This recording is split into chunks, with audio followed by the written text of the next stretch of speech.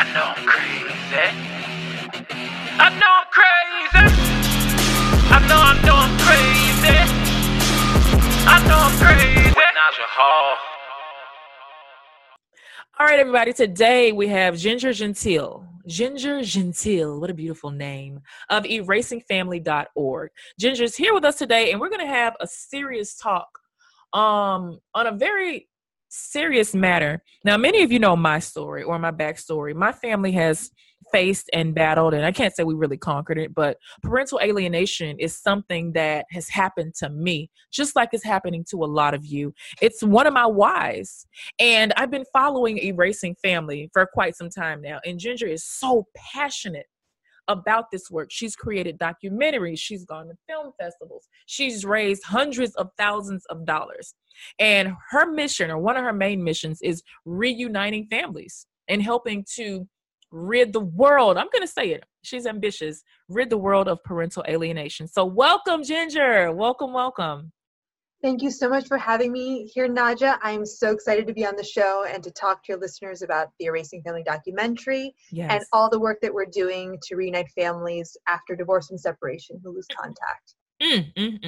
So before we get into the serious business, everybody that comes on the show has to tell why they are crazy. So Ginger, why are you crazy? So I think I'm crazy, so I know I'm crazy. I put her on the spot too, y'all. I totally forgot to be like, hey, you got to tell me this. I put her, but you got to answer, Ginger. You got to answer. No. I'm trying to think of the best one. I think I'm crazy because I'm obsessed with cats, and I have a cat, and when I have to travel, I will choose Airbnbs if there is a cat. Oh, okay.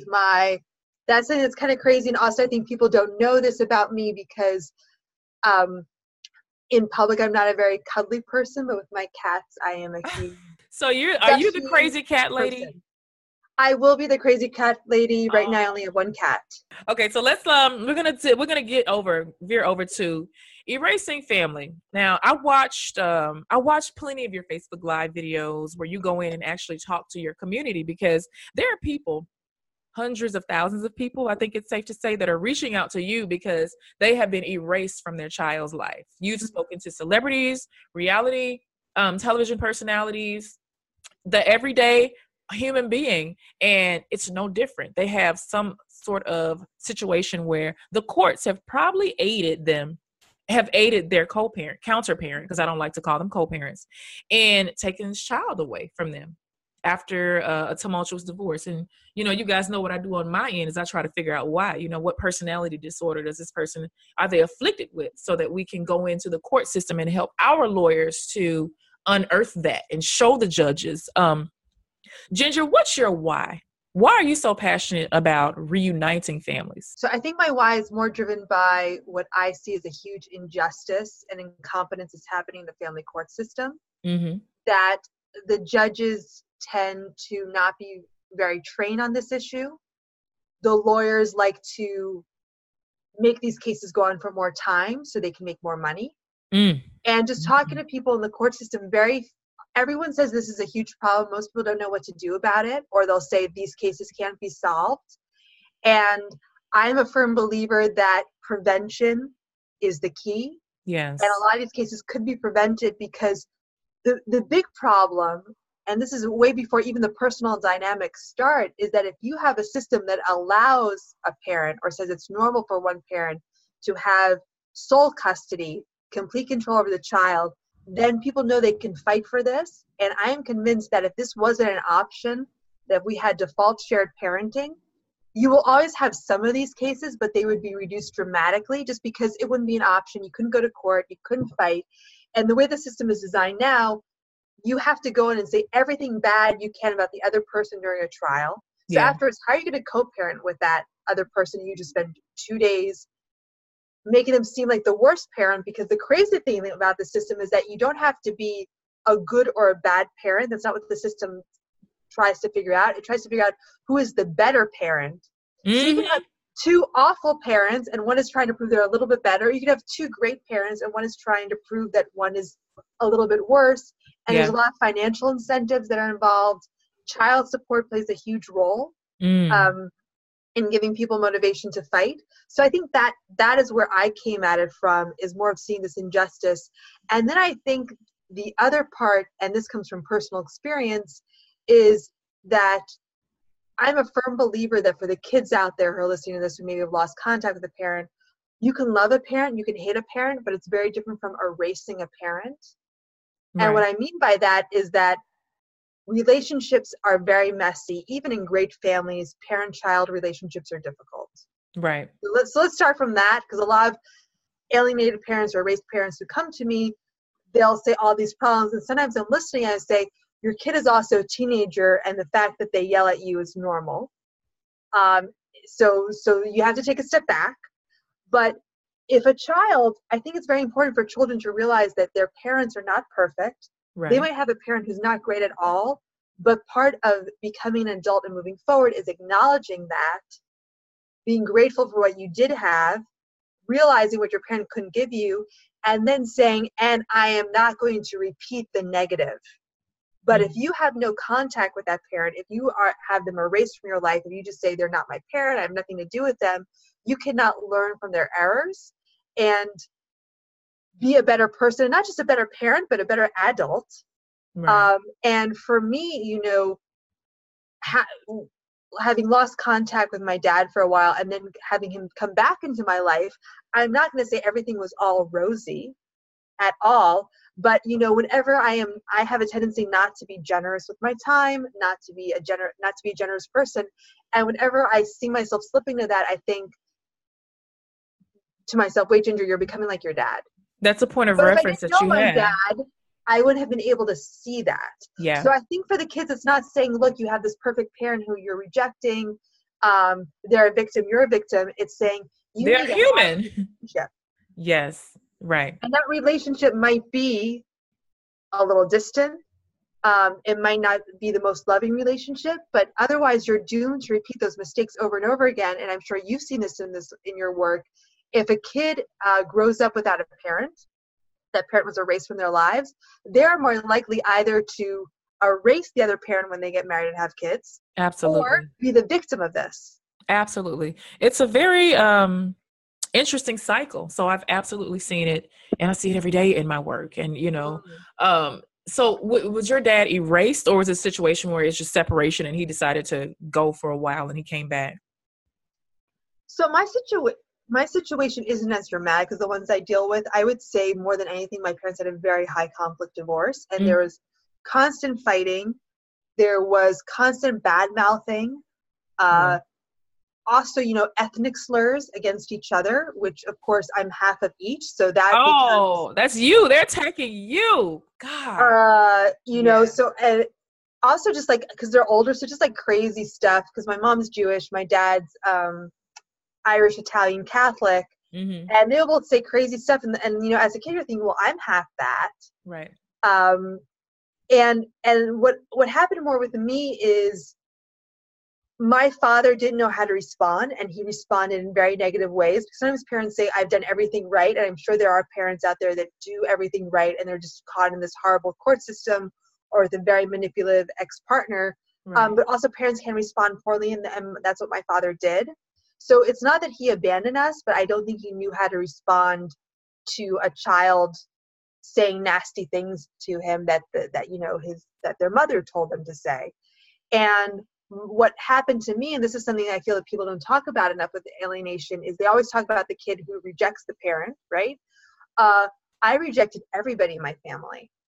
And I think there's a lot of kids who go that route when they get to be adults. They're just say, my family is crazy. I don't want to have anything to do with my mom, my dad, my sisters, Anybody. my brother, my cousins, my aunts, my grandparents. I'm done with this. And I literally moved to Argentina.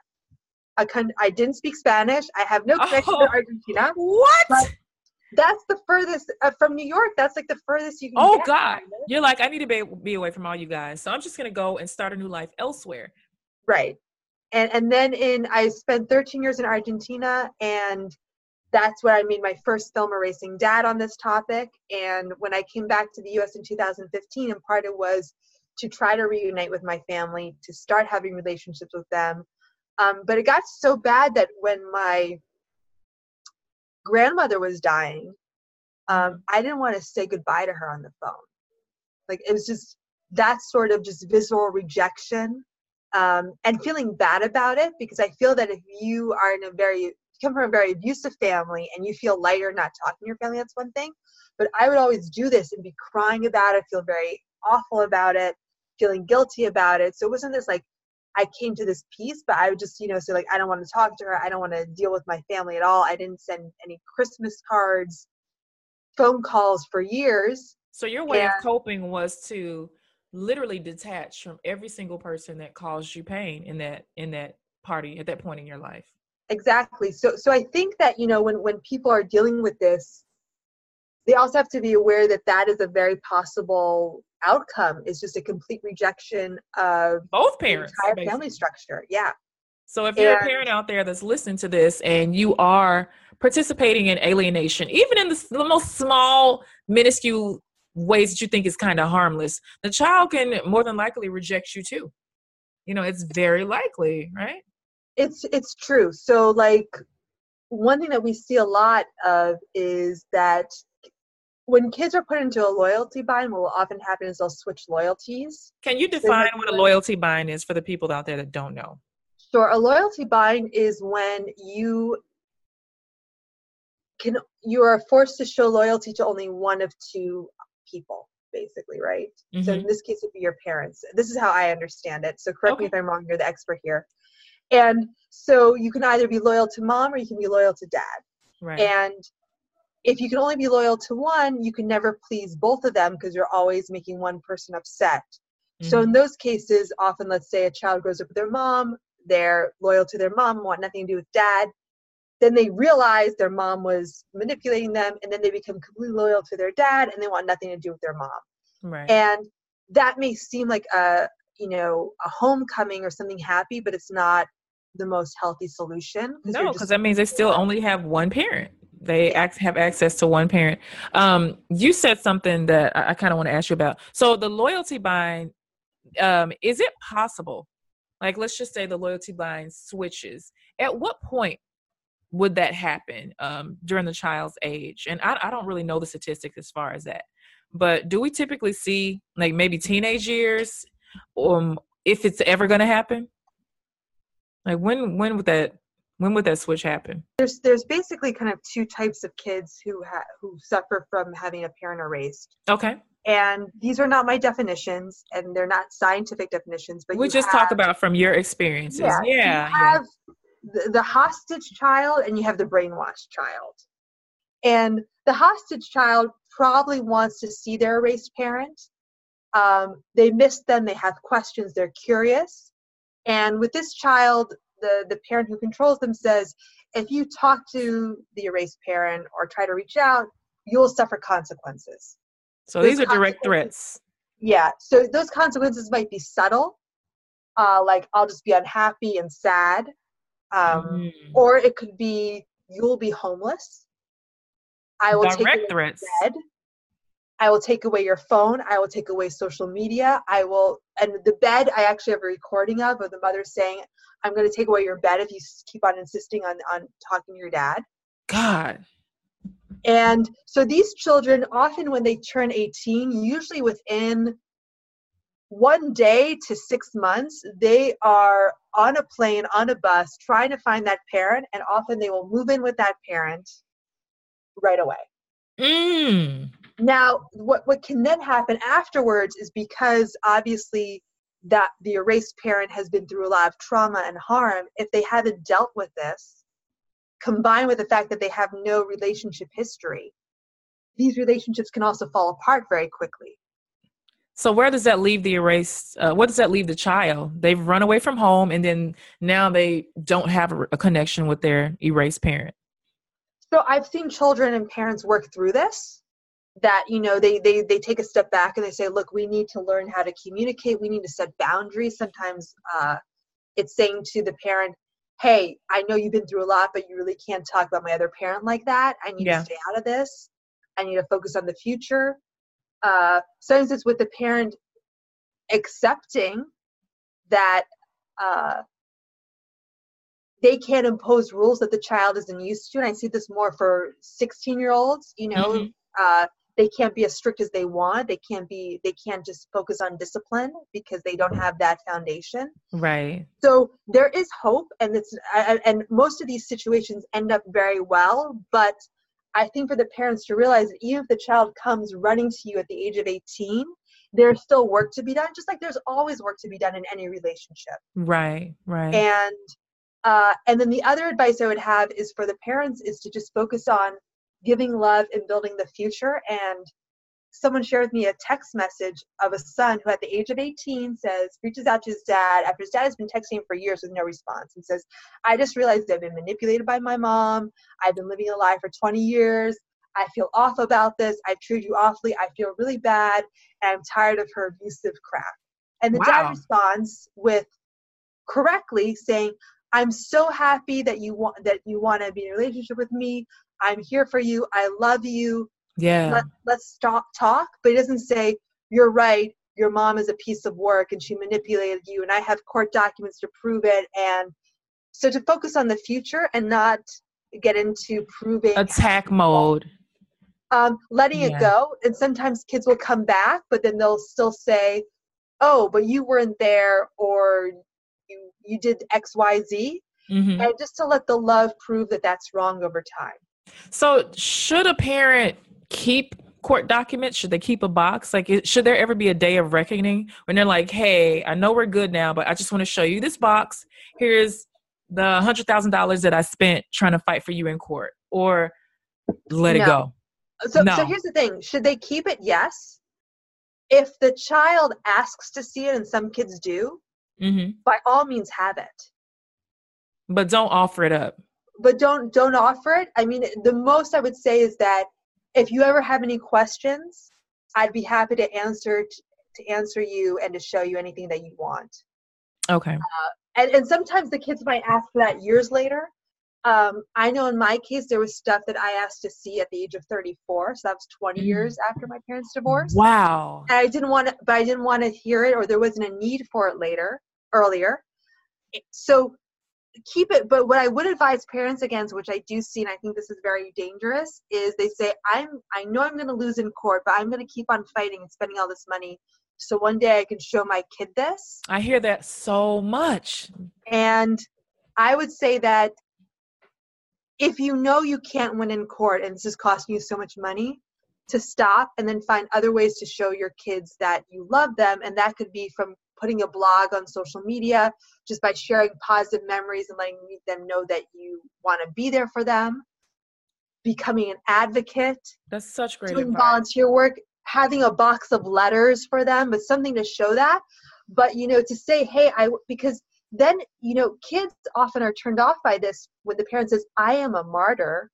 Look at me. I am like, I'm Jesus walking, with the cross. I'm the saint walking on the bed of nails, and I've suffered for you. And kids get turned off by that because they're like, well, I don't deserve this. I can never repay this debt. Yeah. I wouldn't have done this for you. I don't love you as much. So it pushes them away. Whereas if you said, hey, when I realized that the court I wasn't going to win, I felt really heartbroken. So I decided to become a volunteer at a local school. So even if I couldn't be with you, I would help other kids. And here are all these letters I saved, family photos, and like, look, maybe get the family, at a family reunion to hold up a sign being like, hey, Jason, we miss you and love you. And just have it there. So if they ask, then you can show that. But going bankrupt through court, like I always say, like, if you're going to go to court, you need to think like a lawyer and you need to have a clear strategy to win. And if that's not your game, and I think that's fair, you're not going to win, and don't bother. At what point should, because I hear it so much, people will absolutely go bankrupt. People will exhaust their 401k. They'll take out loans from families, and all full while knowing it's a lost cause, because you can't beat the other side. Because I feel like if there's a parent that's so dead set that they're willing to lie, cheat, keep a child away, steal, manipulate the court, perjure themselves just to keep you away from your child, and you don't have that same level of fury it's so hard to go in there and fight. And at what point, besides bankrupting yourself and all that, at what point do you just say, hey, you have to stop this? I've had to say that to some clients, like, listen, sir, you got to stop. Okay. It's time to stop it. Ideally, I would, before you start, and this is what's very hard for people to understand before they even start this process, to have the number written down beforehand. And decide what your number is going to be. I was talking to somebody recently who was very wealthy, and his number, and this is going to sound crazy to a lot of people, was $400,000. Woo! And legal fees, fighting for custody. And he went through about $120,000. So fast, right? Filing one motion that was dismissed. That sounds crazy, but you get a few expert witnesses, you get a few psychologists. Yeah. And, obviously this person, had a few $1 million in net worth, but, you'll run through that. Absolutely. Quickly. With $500, $700 an hour, for your billable hours, you do run through it really fast, especially when they know that you have the funds to support that. One thing that I've always said is it's called family court. And I've attended so many court sessions with clients of mine, and nothing in family court resembles anything that I would call family. It's war. Yes. Whomever can go in there and tell the best lie, whomever can manipulate the judges, whomever can evoke the most sympathy, as Ginger said, whoever is the better parent, not who's the most capable or best, who's ever better. And you're letting individuals that don't even know you decide your fate and your child's future. Now, a statistic that you mentioned on erasingfamily.org, you said in the U.S. alone, there's over 22 million parents that are being erased from their lives after divorce or separation. Now, we know all these cases, they might not have to be lifelong alienation. If a family is going to repair and a child, maybe let's just say mom and dad are just pissed off, divorce has happened. What is the average time that we'll see them coming back into each other's life? Like if it's not going to be a permanent erasing situation. 6 months, a year, 2 months, like, oh, I was just mad. Here's Millie. I have no idea. And I think it would be very hard. So just to back up, so those are numbers from Professor Jennifer Herman. Okay. And she is the first person who I know of to conduct polling research, because most of the numbers prior to this were estimates based on what percentage of court cases are awarded certain types of custody, what percentage are high conflict. But there are a lot of people who never go to court. So she did a phone poll, and then she did further internet polling. Oh. Which every time she does the polling, the numbers get worse, not better. Okay. So, wow. 22 million is kind of the minimum estimate that we have, right? That's through just polling. Okay. Just through polling. Some of these cases might go on for months, years, and some are decades. So I would say in general that if there isn't something dramatic that happens, 5 to 10 years. Jeesh. Maybe more. That's a whole childhood. Like, God. Because if either, so I think and this is conjecture, and also the problem is the parents who reach out to me are the parents who are generally on 3+ years of this. Yeah. Right?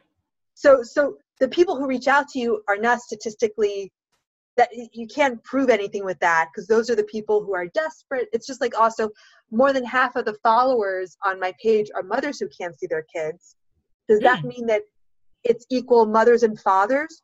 No, mothers might be more upset. They might be more willing to tell their stories. There's a lot of other stuff going on. So this doesn't prove anything. So I would say that either within a few months, there's some serious intervention and this doesn't get any worse, and the family can have some therapy, coaching. The judge puts their foot down and actually scares the other parent, which is rare. Very rare. Or if not, this will be dragged on for years until one parent basically gives up or the kids age out of the court system. Because once the kids are 18, the courts can't do anything. So aging out or the other parent giving up. Is there? Yeah, you're looking at 3 months or 13 years, kind of, I would say. Right. Yeah, because we just don't know what's on a person's mind. So aging out, of the court system, and then the kid can kind of go whatever way they want to if they've not been so seriously manipulated that they have no desire, or then the court, you said the court can scare them.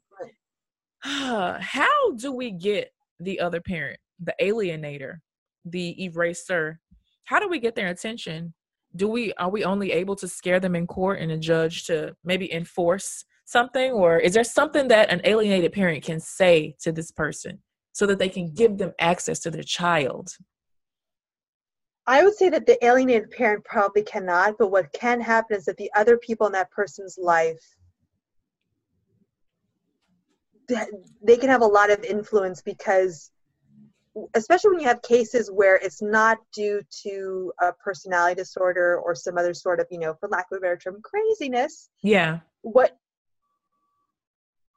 often happens is if someone says, I'm really mad at my ex, I'll give you the stereotypical. Okay. Mad at my ex, he cheated on me, and he left me to be with another woman. Mm-hmm. And we as a society, or as friends, lawyers, educators, can say, that's awful, you must be very upset. I hope you can heal and move forward. Or we can say, girl, take him to the cleaners, don't let him see the kids, take him for every penny, burn his clothes, make him pay because you're suffering. And remember, so I think those things, especially when it's about revenge, we can intervene. The system can change so there isn't this financial incentive to get more parenting time, which there currently is now, because you get more child support. Yeah. You can often get access to the house. So I think that's something too. And then in the cases where there is a personality disorder that's underlying this, there needs to be a lot of intervention, and that often has to be done with a provider who knows how to work with these very difficult cases. And there's very few of those providers right now. Oh, dear God. That's possible. Yeah. But, also it's, again, if you can go to court and you can do this, people will. So I think the answer has to be that the courts have to not let these cases prosper, and they have to spend their attention on to actual cases of child abuse. Mm-hmm. But if you can go into court and drag the other party to court for years on visitation modifications, right? Of who gets Tuesday night, who gets Wednesday night, small percentage modifications, because that becomes a way to abuse the person by dragging them through court. And Absolutely. Also it's a way to not end the relationship. So you're still carrying on the relationship. Right. So for a lot of people with these personality disorders, the reason why they're doing this is so that they can stay in that person's life. They can see them in court. They can see them, suffer. They have this contact with them. So they're getting some sort of joy, some sort of sick, twisted joy out of this. So what a parent can do, who can't see their kids, is also not to engage. Mm-hmm. And it's very hard. But, if there's name calling, if there's threats from the other part, and there's books on this, Bill Eddy is a great resource on how to deal with difficult people, of just not engaging, because they want you to get angry and they want to, piss you off. They want to have a reason to be the victim, correct? Right. So what you have to do, and it's interesting because a lot of parents are posting their text exchanges, and just like I talked about earlier, there's this parent who posted this great exchange of not entering into blaming the other parent or becoming a victim and just saying, this is great, I want to move forward and have a relationship with you. If the parent says, I'm not letting you see the kids because you can't control your temper, the worst thing you can say is, and you just love to manipulate. You are always manipulating. You love to pull the strings. You love to do this. And you are a borderline personality disorder cluster. That's the worst thing you can do. Don't diagnose them, y'all. Don't. Right. As opposed to saying, well, that is what the agreement says. And, and just responding calmly with the facts. But if you get into this war, you're never going to end. And it just encourages them to be worse with you. So it's very hard. I think working with a coach can be key in these types of things, because it's training in like jujitsu. It's deflecting the pain back and not dishing it out. And it's really, really hard, because they know you've live with them. They know They how to know the push the button. triggers. They know what to say. They know your insecurities. So that's often where, sometimes using an app where all of this is logged and where it's all in writing can be very helpful to take a step back. And also, one thing I suggest to parents all the time is, if this is contentious, find a way to exchange the kids where you don't see each other. Yeah. Mm-hmm. Such a basic thing, but and not just a public place, but one parent drops a kid off to school, the other picks them up, or Sunday school or swim practice, whatever it is, but don't be in the same space as that person if it always leads to conflict. Because also and I've talked to kids, and this is what I think is the most tragic, because a lot of people say, oh, if a kid rejects a parent, they must have been told all these horrible lies about the parent and all this. And so many kids, when I ask, well, what were you told about your mom who you didn't see for 10 years and who you, quote unquote, chose not to see? And they'll say nothing, but the exchanges were so stressful, it was easier for me not to see my mom than to go through the exchange. So kids avoid conflict so much, so you have to find every way to reduce that conflict while still being there in your kid's life and not, being allowed to be pushed out, but not creating more conflict. So if showing up at the door to look at the kids causes conflict, then the exchange point should not be the house. Not at all. And that's something that I would say is worth having a court order. And the other thing too is, we need to be talking to parents going through this before they go to court. Because when they realize what's going on, usually they've been in court for 1 to 3 years. Mm-hmm. And then it's almost too late. Absolutely, because now they have injunctions in place. They spent money, their energy level is gone. There's and the conflict is even worse. Mm-hmm. I always thought that there should be some sort of pre or post divorce mandatory parenting and psychological testing. I think people should do that before they get married or before they have kids together, because absolutely, before you become a parent, this is not legal probably in the US, but your emotional intelligence should absolutely be tested, or your compatibility with your mate. But then we don't get that. That doesn't happen. And then we have this court system that enables those people that especially know how to manipulate and to cause divisiveness in their own family. Whew, this is a lot. This is so much. So the documentary, tell me, how many documentaries have you done, first of all? So I have made 3 documentaries. Jeez, girl. My goodness. So the first one about something totally different. It was about a girls' soccer team in Argentina, and they were fighting to be able to play soccer because it's considered a sport only for men in Argentina. Mm-hmm. And then and that's called Goals for Girls. Mm-hmm. And in 2014, I came out with a film called Erasing Dad, and that focused on the plight of fathers in Argentina to see their kids after divorce. And the reason why it was all fathers is because the law in Argentina said the custody automatically went to the mother until that film came out. And then they changed a law? Whoa. Oh, yeah. Because Ginger, girl, you're a bad woman. Because everybody was so scared to talk about this before Erasing Dad came out. And after Erasing Dad, everybody started to share their stories. And the government saw that they had a big problem on their hands. And also, it was very outdated because it's this assumption that the mother's always best. And then they also allowed for joint custody to be an option, which it wasn't even an option before. That doesn't mean that everyone in Argentina has joint custody now, but at least you can request it, right? Right. So that was the big change that came out with that documentary. And I moved back to the U.S. in 2015. And I was like, well, I need to make a follow-up, and this will be international in English.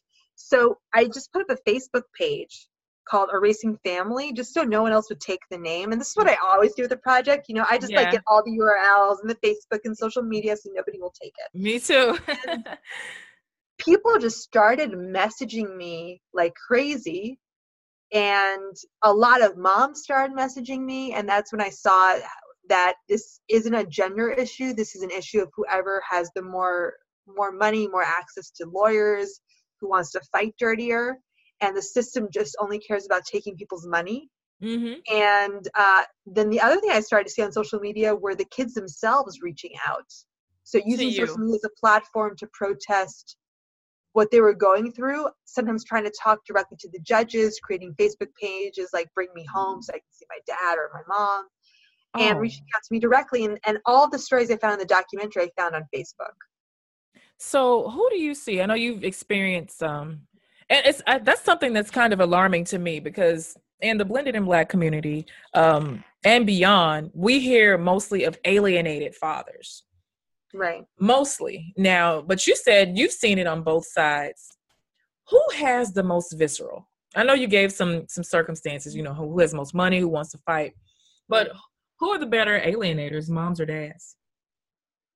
Or is there one that's worse? That's the thing. I think that there are biases within the court system. Certain judges have their own bias too. So, I was dealing with a group of, dads who were trying to see their kids in San Diego, and the leader of this group, and he was very businesslike about it, but this was so tragic. Mm-hmm. He had a database of all the judges and their prejudices. So he was like, okay, this judge doesn't like Latinos. Oh. And he's like, fine, you're Latino, so how are we going to triage this? And I'm just like, this is crazy town. It's crazy that people have to do that. And he, by the way, was a Latino. And, and he's there being like, okay, so we have a judge who hates Latinos. How do we work around this? And I'm just like, okay, this is just crazy that this person's a judge. But so some judges are biased against mothers. There is a general bias against dads. There's a huge bias against African-American dads. Mm-hmm. They're seen as deadbeats, not wanting to participate in their kids' lives. Mm-hmm. And that is not borne out by any research at all. But that's what people assume. So I think you have this court bias, and for historical reasons, that bias often tilts in the favor of the mom. Okay. That being said, I think that in these cases of alienation, because there's also a difference between a legal system that just makes the situation worse, one parent kind of gives up, the other, is maybe not trying to have the other parent in the other kid's life, and you just have this loss of contact. But in a case of this alienation or campaign against another parent, I don't think there's any difference between the genders. I don't think there's a gender that does it better or worse. Okay. I think what I have seen is that also step parents can get involved. So sometimes it's not the parent that's alienating, it's the step parent or their parent that's doing this. Okay. I think that's very important to acknowledge. And what I will say is that the moms who can't see their kids, they deal with a lot more shame, because unfortunately, and this is a bad thing, if a dad doesn't see their kids, we just kind of accept it. Right. But if a mom says, I'm divorced and I see my kids once a month, we go, what did that mom do? We think she's an unfit parent. Women get a really bad rap. I told my husband once, I was like, listen, God forbid we ever divorce. I said, honey, you get in custody.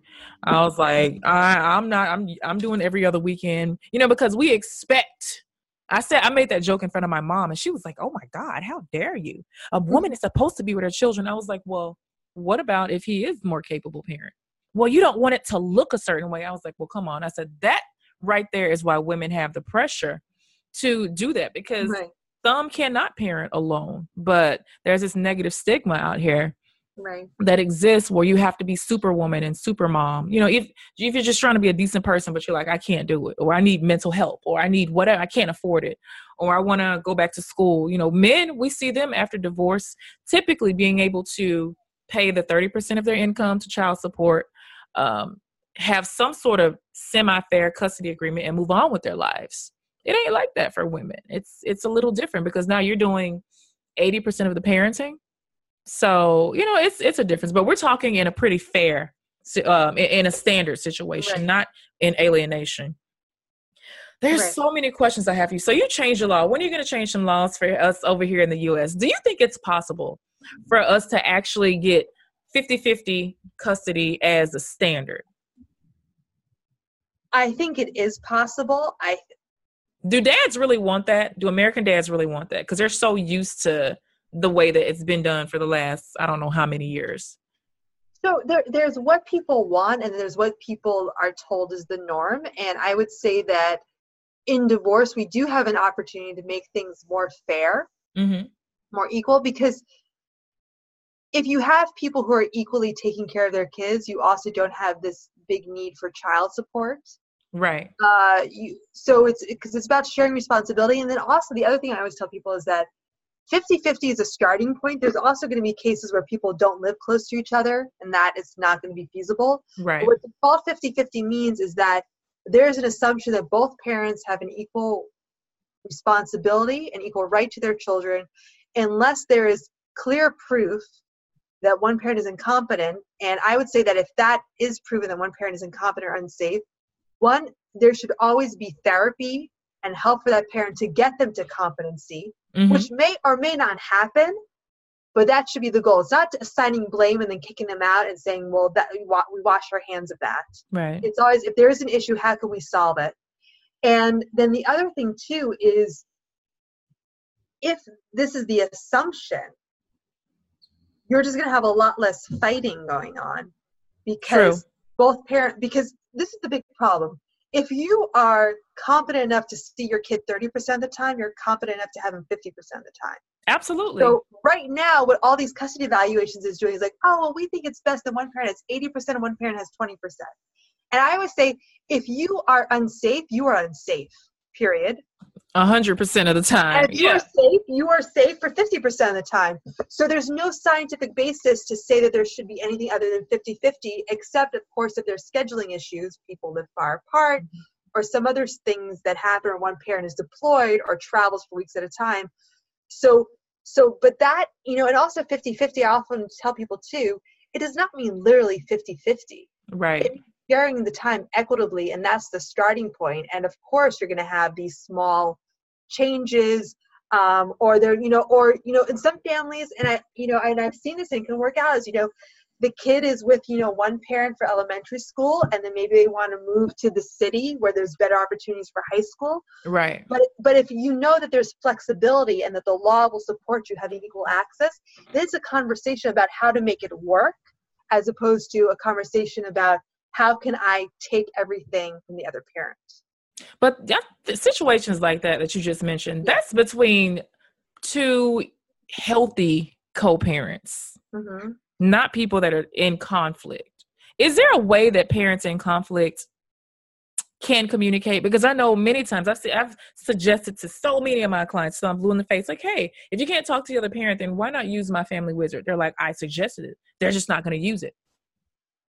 And so is there a way that you have seen that these parents in conflict are actually communicating in a way that's not harmful to themselves and the child? So I would say that there's two things. I think what needs to be written into all agreements is that if a parent is unable to protect the relationship with the other parent, then they would lose or get severely reduced custody time. Oh, that would solve a lot of that.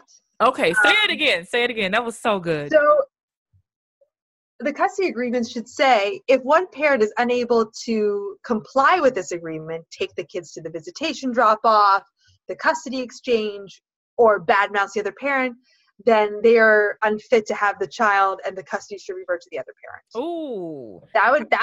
That would make everything a lot easier, and it would be very clear that, this is important for the child's health. So if you are sabotaging this is what will happen to you. Then the other thing that I see is, it's called parallel parenting, where there is no communication between the two parents, or it's very limited and always done through a third party, like a mediator or a coach. And each kid has separate rules in each house, and there's no, if the kid, let's say, gets in trouble at mom's house, dad isn't responsible for punishing the kid. Mom's house, they're vegan. Dad's house, they eat meat, and there's just a complete break. But if the kid is aware that there's just two separate systems, it's not ideal, but it's not as stressful as what, we might think it is. And so that would be my suggestion, is just, there's no communication, and both parents talk to the school and deal with the school separately. Right. Makes sense. Makes a lot of sense. That's so good. If there's not easy, but not impossible.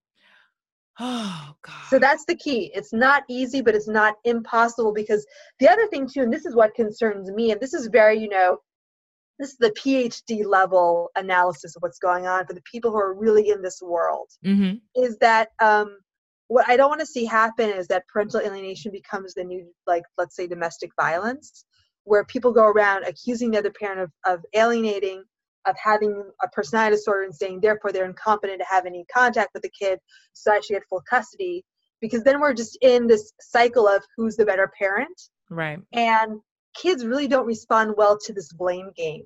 So I think it should always be, okay, there's a parent who has an issue. How can we get them back on track? And they might have a lot of hoops to jump through. Maybe they choose not to jump through the hoops, but there should always be a clear path of saying, look, you have these issues. We have to limit your contact with your kid. But if you do these steps, they have to be reasonable steps that you can complete. Reasonable, They're going right. to cause you to lose your job, spend all this money on classes. But if they're reasonable, there is a light at the end of the tunnel. Right. But we can't say you've lost all custody and access to your kid. Oh, well, forget about them, start over somewhere. We cannot say that. But we see that kind of happening sometimes in one way or the other. Maybe not directly. Right. So, whew. Well, Ginger, I thank you so much for being here today. I've learned so much, and I like I said, I follow you. Love your page. I love what you're doing. If there's any way Naja and Blended in Black can support Erasing Family, all you got to do is holler, because we're friends now. You're going to be like my personal Sagittarius. You're going to be my Sag. Well, what I would advise everybody out there, if they want to learn more, to go to erasingfamily.org. We are also on Facebook, Instagram, and Twitter at Erasing Family. And we have a very active community, and we encourage people to post their stories. They can also share their story. If they go to our website and they click on share your story, you can upload a tribute video to your kids, which we then share online. And it's all about sharing love with your kids. It's not about explaining everything that happened to you. And we are all about helping parents tell their stories better so they can become better advocates, also become better parents so that they are ready when their kid reaches out to them. And the whole reason why I'm doing this documentary is so that the kids who see it will be encouraged to respond to that phone call or to that email if there's been years of no contact. So that moment is coming, and the parents who are erased have to be ready for it, because I tell them you might get one shot. And if they call you and you pick up the phone and you're angry, you're defeated, you're depressed, you have no energy, you are sad, you are an alcoholic, you will lose that shot. So you need to be healthy, happy, and prepared, so when your kid comes back to you, they want to be back with you, and you're ready to help your kid who has probably been through a lot of trauma, and they need a strong presence. So you might not be able to see your kid now, but you can prepare for the moment that you will. And you cannot ask them to leave the other parent and come to you if you can't provide them with support and love. And you can only provide that when you are strong and healthy. Love it. So get your act together, so when they come back to you, girl, you better tell them, Ginger. You better tell them, get your ish together. And don't be long faced, because like she said, you got one shot. Guys, I'm going to be sharing every single link everywhere that you can reach Ginger and her organization, Erasing Family. Thank you, everything Naja. On the blog. You'll see a pretty picture of her. You'll see this amazingly dope work that she's doing, and every single link so that you can connect with her and tell her your story will be right there. So thank you guys so much for tuning in. There's no telling who we have next time. Thank you, Ginger. Bye. I know I'm crazy. I know I'm crazy. I know I'm crazy. Naja Hall.